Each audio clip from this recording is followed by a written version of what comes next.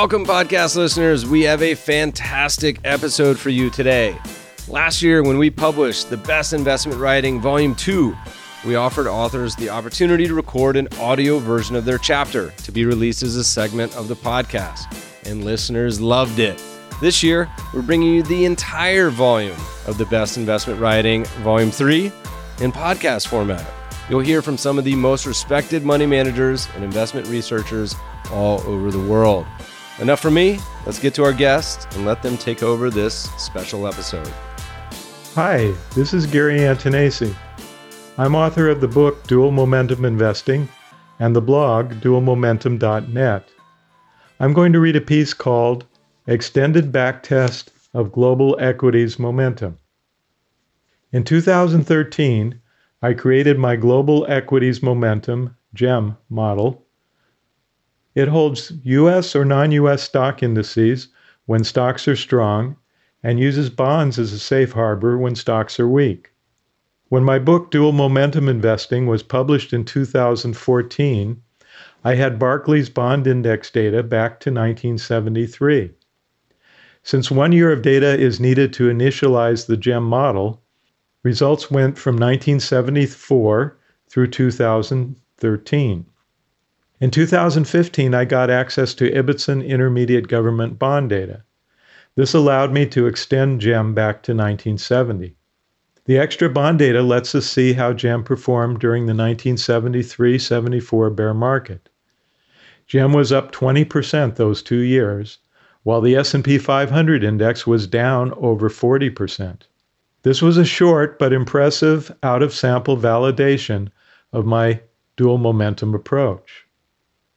I thought 1971 was as far back as I could ever take GEM because MSCI non-US stock index data only went back to 1970. But I recently obtained long-term global financial data going back much further. We usually want as much data as we can get to confirm an investment strategy, but we also have to consider how realistic our results will be under earlier conditions. Global investing, for example, makes little sense during the two world wars. In World War I, there were strict capital controls that made it almost impossible to invest globally. These eased up a bit during the 1920s, but they strengthened again during the Great Depression. During World War II, they were strongest they had ever been. Even if you could have invested globally back then, it would have made little sense to do so. Imagine as a U.S. investor, you went to a cocktail party and said you just bought German, Italian, or Japanese stocks. You would never get invited to another party. As an institutional investor, you would have lost all your clients. Even if you had invested globally then, it would have been imprudent. Right after World War II, German stocks lost 91% of their value, and Japanese stocks dropped 97%. Governments did not know how to manage their economies prior to World War II. In the U.S., the government made the Great Depression worse by austerity measures and by not having social safety nets or safeguards like the FDIC to protect the public. So, what is a good starting date for global investing?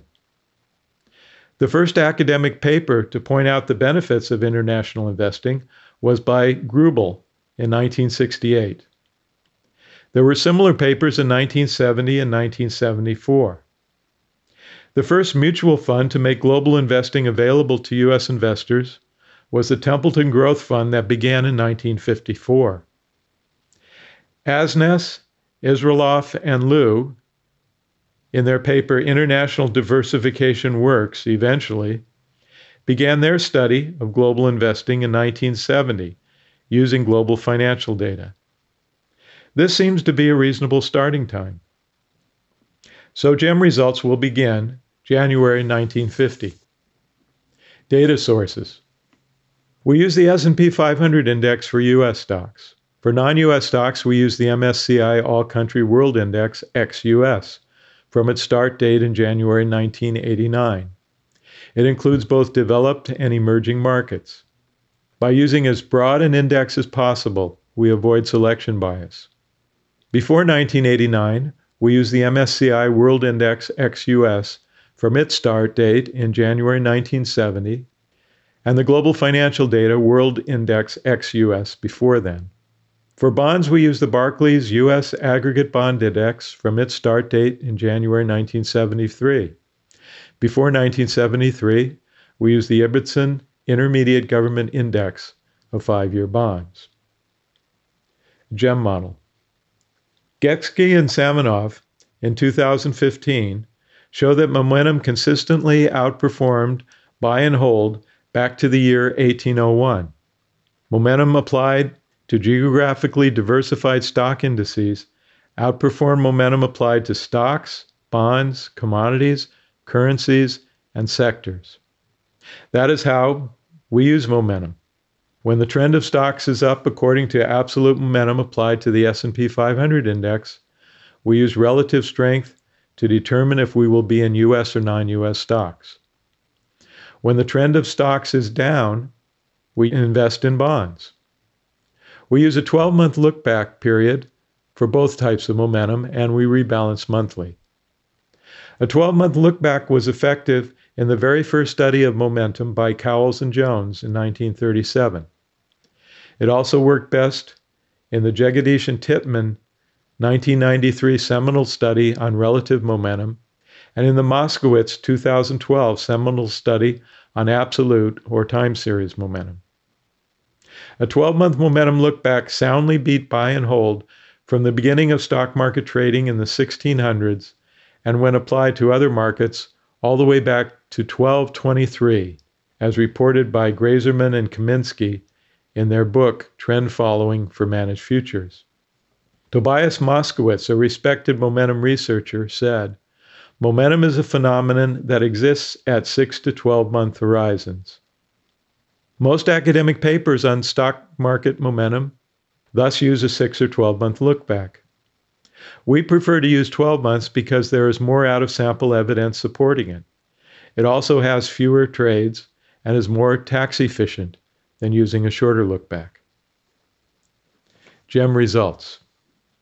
We compare GEM results to a global asset allocation, or GAA benchmark, of 45% in U.S. stocks, 28% in non-U.S. stocks, and 27% in 5-year government bonds. These percentages represent the amount of time GEM spent in each of these markets. It is also representative of a typical global asset allocation portfolio. From January 1950 through September 2018, GEM had a compound annual growth rate of 15.8% versus 10% for the GAA benchmark portfolio. GEM's annual standard deviation was 11.5% versus 9.8% for GAA.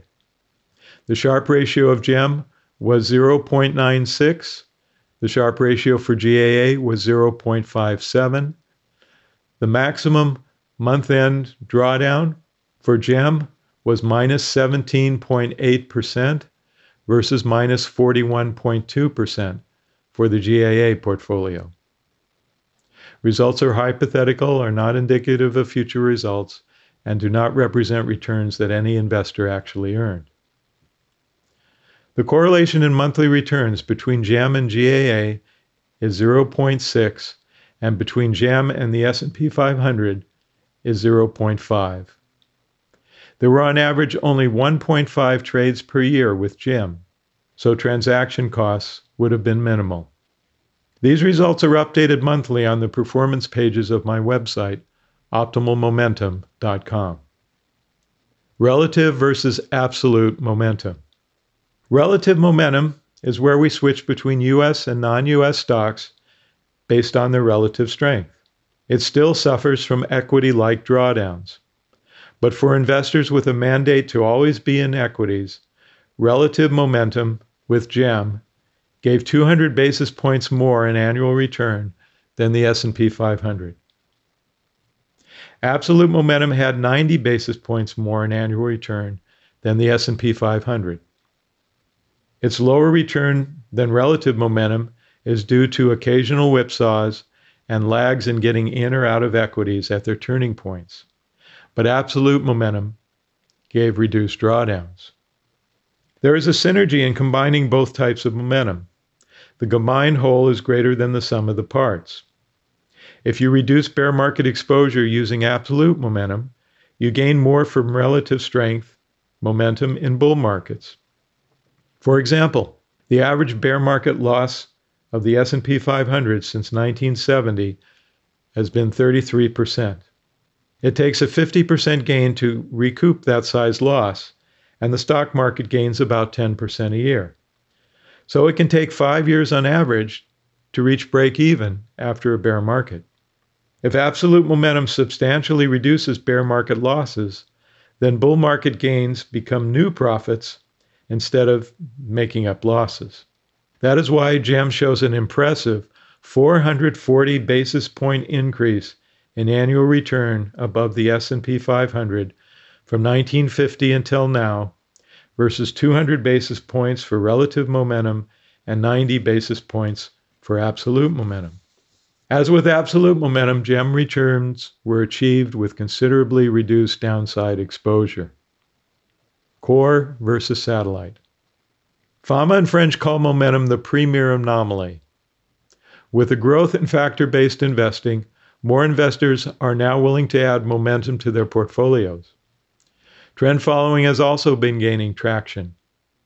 Academic research on trends over the past few years has switched from hostility to skepticism to acceptance. More often than not, those who invest with momentum or trend use it as a satellite rather than as a core holding. This may be due to anchoring or familiarity bias. There may also be strong home country bias that reduces investing in non-US stocks. Some investors may not fully appreciate dual momentum as a more dynamic way to diversify. Others might have a long-standing prejudice against timing stock market entries and exits. For investment professionals, there is also career risk. All strategies that diverge from the market will at times underperform. If you lose money when everyone else is losing money, you will probably hold on to your clients. But that changes if you are doing something different and lose money when others are not. Ironically, the biases that keep investors away from dual momentum are reasons why it works as well as it does. The behavioral explanation of momentum starts with underreaction to relative and relevant information. For more details about GEM or dual momentum, see my book, Dual Momentum Investing.